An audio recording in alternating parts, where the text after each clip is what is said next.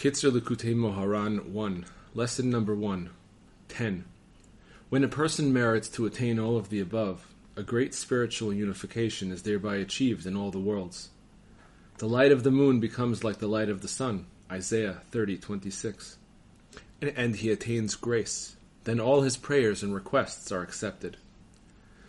11. The evil inclination wants to make a person literally insane, God forbid. For one who sins is insane, as our sages said. A person does not commit a transgression unless he is possessed by a spirit of foolishness. Sota 3a. But how can the evil inclination possibly come to a person and suddenly make him crazy, God forbid? The way of the evil inclination is to first dress itself up in mitzvot, and to mislead the person, as if it is inciting him to do a mitzvah.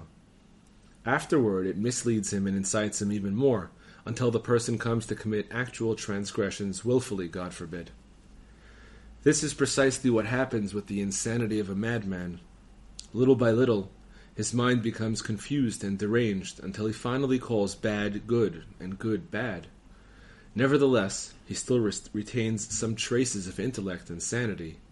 For even in his craziness and senselessness, he too understands and knows that a person ought not to do such crazy things. Even so, he does them anyway. Because of this, two methods are required to cure the insane. First, it may be necessary to strike them in order to subdue their willful evil, so that at least it will not be pleasant for them to engage in their crazy behavior, and at least they will not do things that they themselves know to be madness and foolishness. Furthermore, it may also be necessary to place on them mystical holy names and amulets, in order to banish from them the evil spirit which is confusing and deranging their minds, God forbid, to the point that they distort what is correct and call bad good and good bad. Similarly, when it comes to curing a person from the insanity of the evil inclination, one must also employ these same two methods. First, it is necessary to subdue the sinner's tendency for willful evil, so that at least he will not do what he himself understands and knows to be evil and sinful, God forbid.